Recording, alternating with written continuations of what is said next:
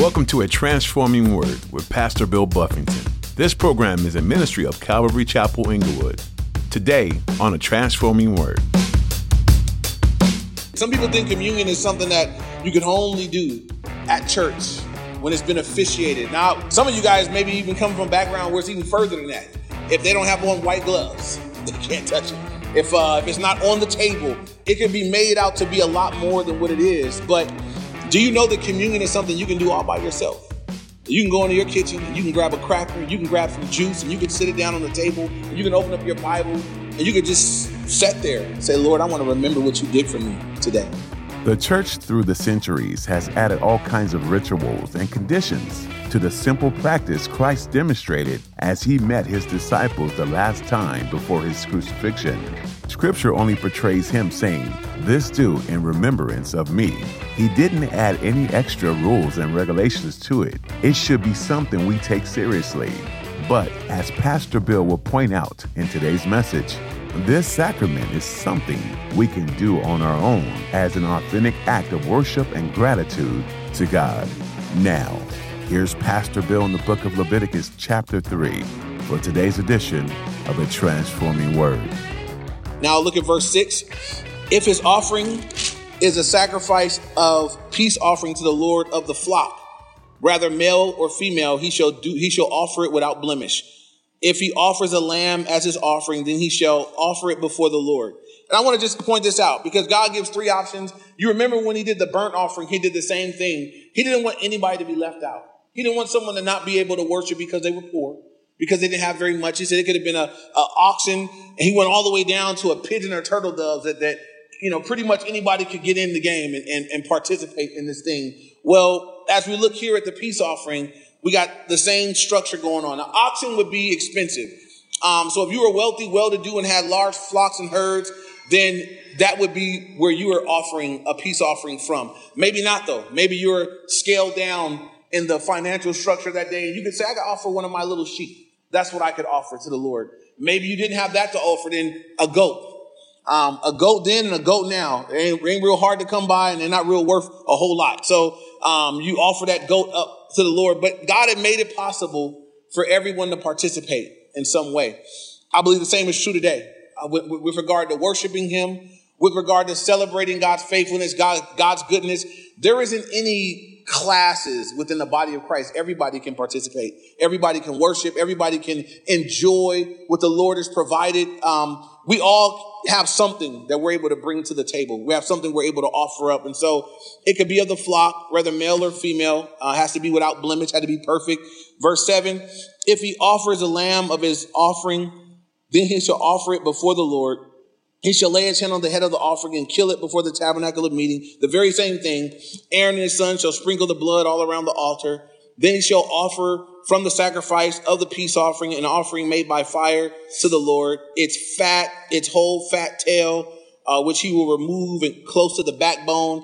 The fat that covers the entrails and all the fat that is on the entrails, the two kidneys and the fat that is on them by the flanks and the fatty lobe attached to the liver above the kidneys, he shall remove. And the priest shall burn them on the altar as food, an offering made by fire to the Lord. And I got to tell you guys, I was reading over this afternoon. I was studying and I was getting ready to get lunch. And I was just convicted that I could not go get fatty food for lunch today. It was like, I'm looking at God that don't eat the fat, eat me the fat and the fatty lobe and the fat. So I went and had Belizean beans and rice and some, I had lean food. But I'm looking and thinking God basically cut out everything unhealthy and said, offer that to me. Give it to me. Put that on just burn that up to me. And the rest that'll be, worth eating, you guys will have it for yourself. So if you were the person offering the sacrifice, you brought the offering, you put your hand on it, you killed it, you cut it up, you took all those pieces out, you put them on the thing, you offered them to the Lord. We're only in Leviticus 3. Leviticus 7 gives us more insight. In Leviticus 7, we find out that this is a share of the priest. Leviticus 7:31 and then 7:15 through 21. You can write that down in your notes. Leviticus 7:31 and then chapter 7:15 through 21. And we'll go look at it in a little while. But we find out these two things, that the priest and those that were offering it up, they were going to get to share in part of this offering. The priest was going to be able to they were going to receive the breast of the animal. After it was a wave offering, they would be able to take what was left of the breast of the offering. In Leviticus 7:32 and 33, the officiating priest, he's going to have the right thigh. And so the rest of this animal, the thigh, the breast, all these things, the people were going to be able to take it. And after they waved it as a wave offering, the meat that was left, they would take it and they would enjoy it themselves. And it would usually be something that people would have a feast. And they would share in this feast with other Israelites. And so this peace offering was not just a celebration of their peace with God. It was also something that they enjoyed with one another, that they're celebrating their peace with God, but they're also feasting and having fellowship with one another. And so this is a very upbeat, celebratory type of offering. Even though it was, had to die and all those other things, it was something that would be for celebration. The last way that they could do it in verse 12, it says, and if his offering is a goat, then he shall offer it before the Lord. He shall lay his hand on the head and kill it before the tabernacle of meeting. And the sons of Aaron shall sprinkle its blood all around the altar. Then he shall offer from it of his offering. And as an offering made by fire to the Lord, the fat that covers the entrails and all the fat that is on the entrails, the 2 kidneys and the fat that is on them by the flanks, and the fatty lobe attached to the liver above the kidneys, he shall remove, and the priest shall burn them on the altar as food, an offering made by fire. And we see that phrase again, for a sweet aroma. All the fat is the Lord's. And so in each case, all the fat, all the unhealthy parts are going to be offered up to the Lord. I wanted to have you turn forward now. Turn to Leviticus chapter 7. So just turn forward a couple chapters. And first, I want to look at verses 15. Start at verse 15. Leviticus 7, verse 15. It says, the flesh of the sacrifice of his peace offering for thanksgiving shall be eaten the same day it is offered. He shall not leave any of it till morning. But if the sacrifice of his offering is a vow or a voluntary offering, it shall be eaten the same day that he offers his sacrifice. But on the next day, the remainder of it also may be eaten. The remainder of the flesh of the sacrifice on the third day must be burned with fire. And if any of the flesh of the sacrifice of his peace offering is eaten at all on the third day, it shall not be accepted, nor shall it be imputed to him.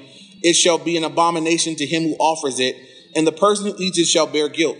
Now, I was reading that just thinking, I wonder why he could eat it up until the third day. Any thoughts on that? Can you ring anything? Can you make you think of anything?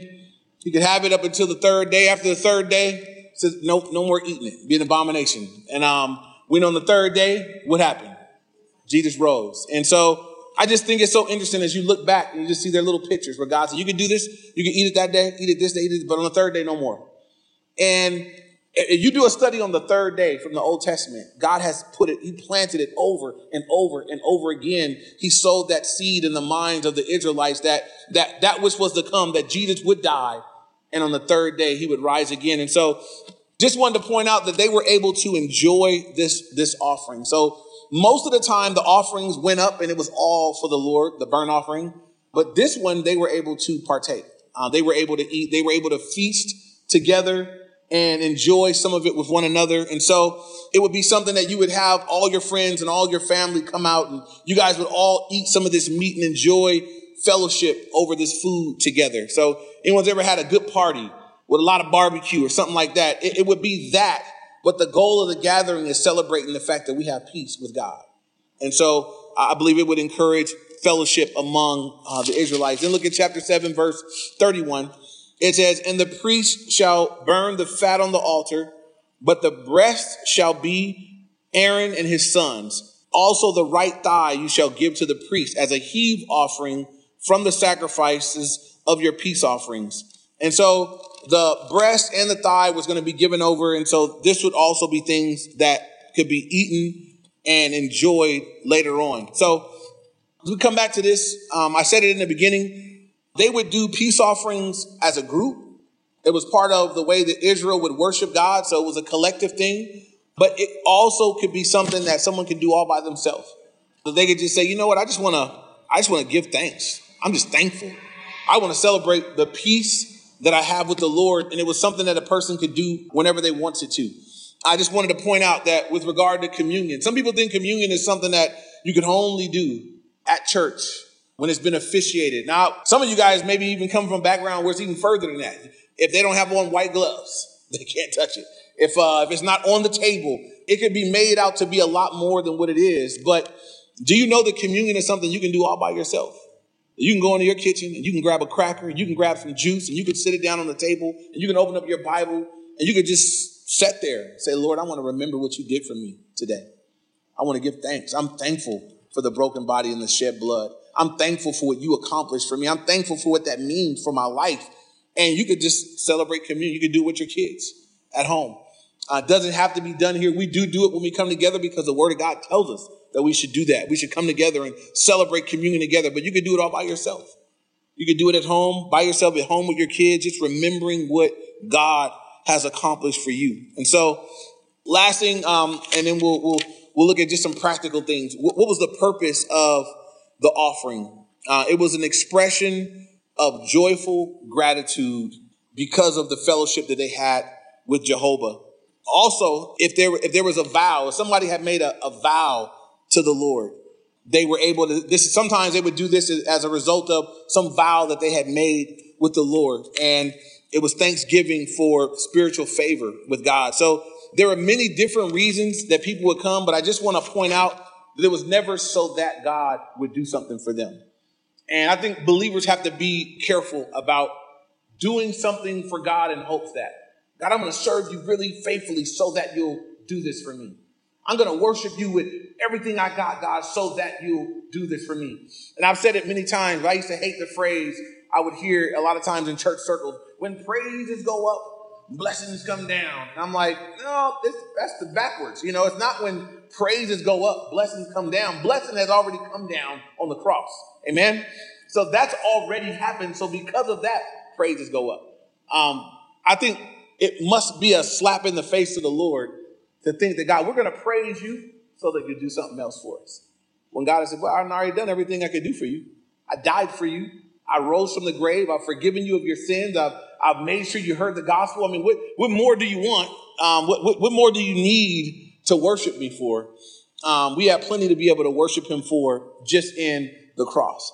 If God chooses to do anything else for us, it's just grace upon grace and blessing upon blessing. But we all should be in a place where there's sufficient with the cross to give God glory and to worship him as a result of what he's already done. So what is this? How does this relate to us as New Testament believers? How does these Old Testament Israelites way back when offering up a peace offering for thanks of their fellowship with God, what does that mean? How does that relate to us today? Does it have any correlation whatsoever? And I got a few New Testament verses that I'd like to look at with us. If you're writing notes, I'd ask you to write them down. The first one is in Ephesians chapter 2, verse 14. I'm going to read verse 13 and 14 together. It says, but now in Christ Jesus, you who were once far off have been brought near by the blood of Christ. For he himself is our peace, who has made both one and has broken down the middle wall of separation. And I'll read the next verse. Having abolished in his flesh the enmity, that is the law of commandments contained in ordinances, so as to create in himself one new man from the two, thus making peace. And it goes on to talk about the reconciliation that God has done. But I want you to notice in verse 14, for he himself is our peace. And I don't know if you're enjoying the peace of God. I believe that you can be at peace with God, saved, born again, but not be experiencing his peace presently. And I want to explain how that could be and what you could do about that. I believe that there are Christians, they're born again, if they die, they go to heaven. They're at peace with God. Their sins have been washed away, their sins have been forgiven, but they're not enjoying presently the peace of God in their life. Believers that are prone to anxiety, believers that are prone to worry about things. And I believe that that's why, if I'm at peace with God, I got a relationship with the Lord, but if I don't access everything God's made available to me, I could be functioning practically like a non-believer, not really enjoying the peace of God in my life. I'm worrying when I have a God that says, hey, I got that. I'm fretting and I'm nervous and I'm anxious about something that God says, but I told you to bring all your anxieties to me. I told you not to worry, but to pray. And because I won't pray, I worry. And I worry because I won't pray. And so there's some believers that though they have peace with God, they're not enjoying the peace of God, but it's because of how they place themselves. They won't enter in these ways that God has called us to enter in. And so maybe you're here, maybe you're prone to worry.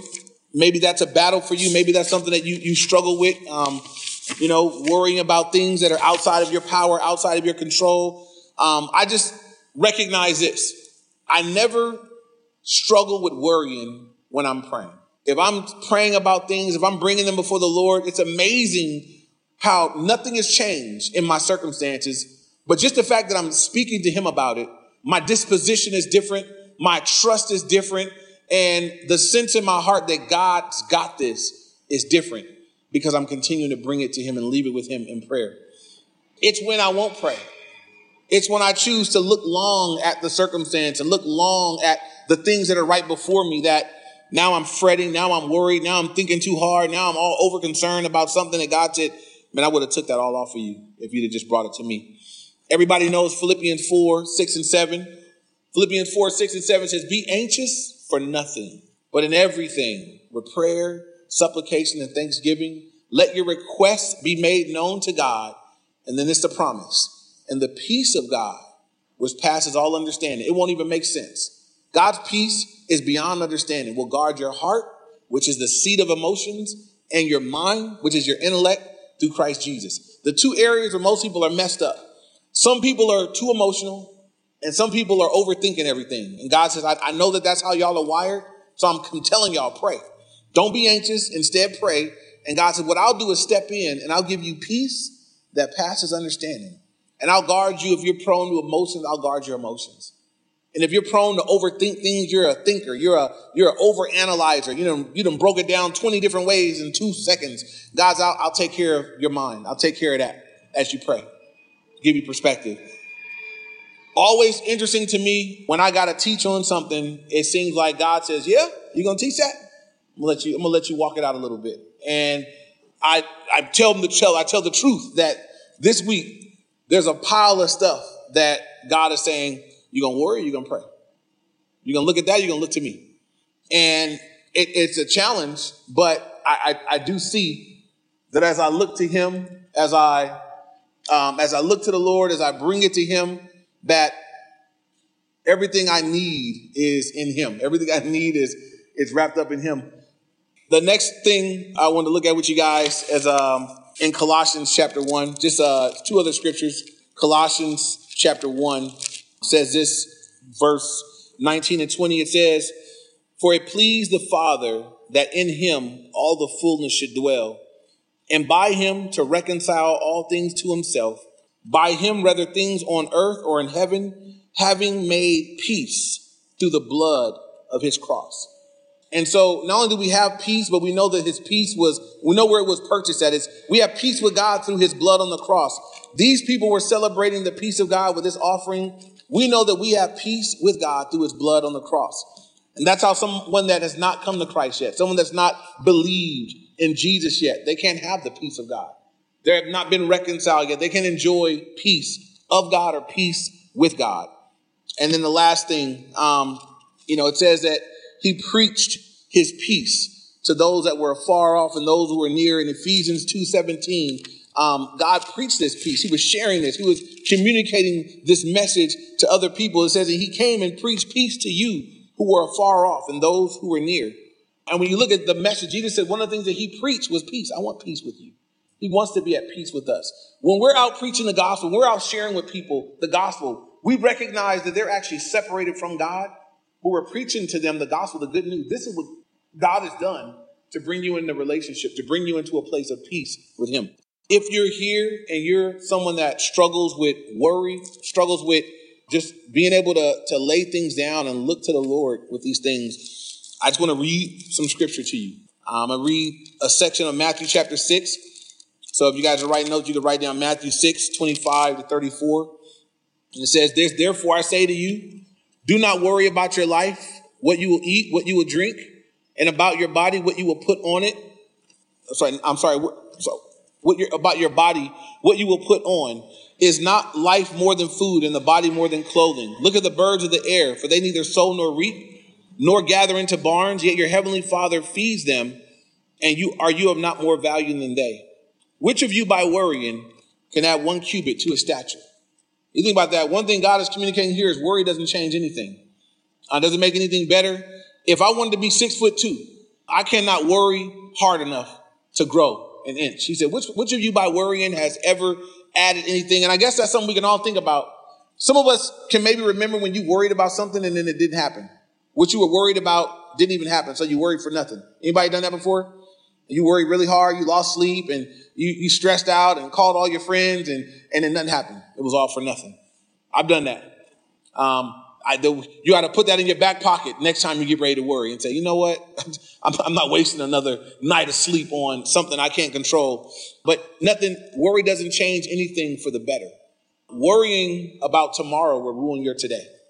And so verse 28 says, so why do you worry about clothing? Consider the lilies of the field and how they grow. They neither toil nor spin. And yet I say to you that even Solomon in all his glory was not arrayed like one of these. Now God so clothed the grass of the field, which today is and tomorrow is thrown into the oven. Will he not much more clothe you, O you of little faith? Therefore do not worry, saying, what shall we eat, or what shall we drink, or what shall we wear? For after all these things the Gentiles seek. For your heavenly Father knows that you have need of all these things. But then he says, this is what you do. But seek first the kingdom of God and all its righteousness, and all these things will be added to you. Therefore, do not worry about tomorrow, for tomorrow will worry about its own things. Sufficient for the day is its own trouble. And I would just say this to those of us that worry. One of the guys I was reading had made this quote. He said, but worrying is how we show God that we don't trust him. And I thought, wow. When we worry, it's showing God, right now I don't trust you, so I'm worried. It's when what's the opposite of worry? Faith, trust, peace. Exactly. So you can have two people in the same predicament. One person's worried, one person's at peace. The person at peace can glorify God. The person that's worrying cannot. So be mindful of that as believers, that our non-believing friends, co-workers, family, they watch us go through the same stuff they go through. And hopefully they see a difference. Hopefully they can recognize in you a peace that they don't know. Hopefully they can see in you that there's something that God has provided for you that they're lacking. They might gain it for themselves. And so back to Leviticus, read the last verse 17. This shall be a perpetual statute throughout your generations in all your dwellings. You shall neither eat fat nor blood. And so just one last time, in each case, God told them that in the peace offering, they were to cut out all these things, but he goes ahead and said, hey, it's a statute. It's something that you guys are not going to do. It's my command to you guys. You're not going to eat fat and you're not going to eat blood. And I just want to point out once more that God, in giving his commands, God, in giving the things that he prohibits, that he forbids, that he says don't do. Again, we're able to look back now and say, wow, that was wisdom for them back here. This is something that would keep them. It's something that would enable them to go further and do the things that God had called them to do. And it would separate them from the nations around them. We need to be careful that we don't look at the things that God prohibits and forbids and think that, somehow God's missing it. Somehow we're missing out on something good. There isn't anything God forbids us to do or wants us to not participate in that would be good for us.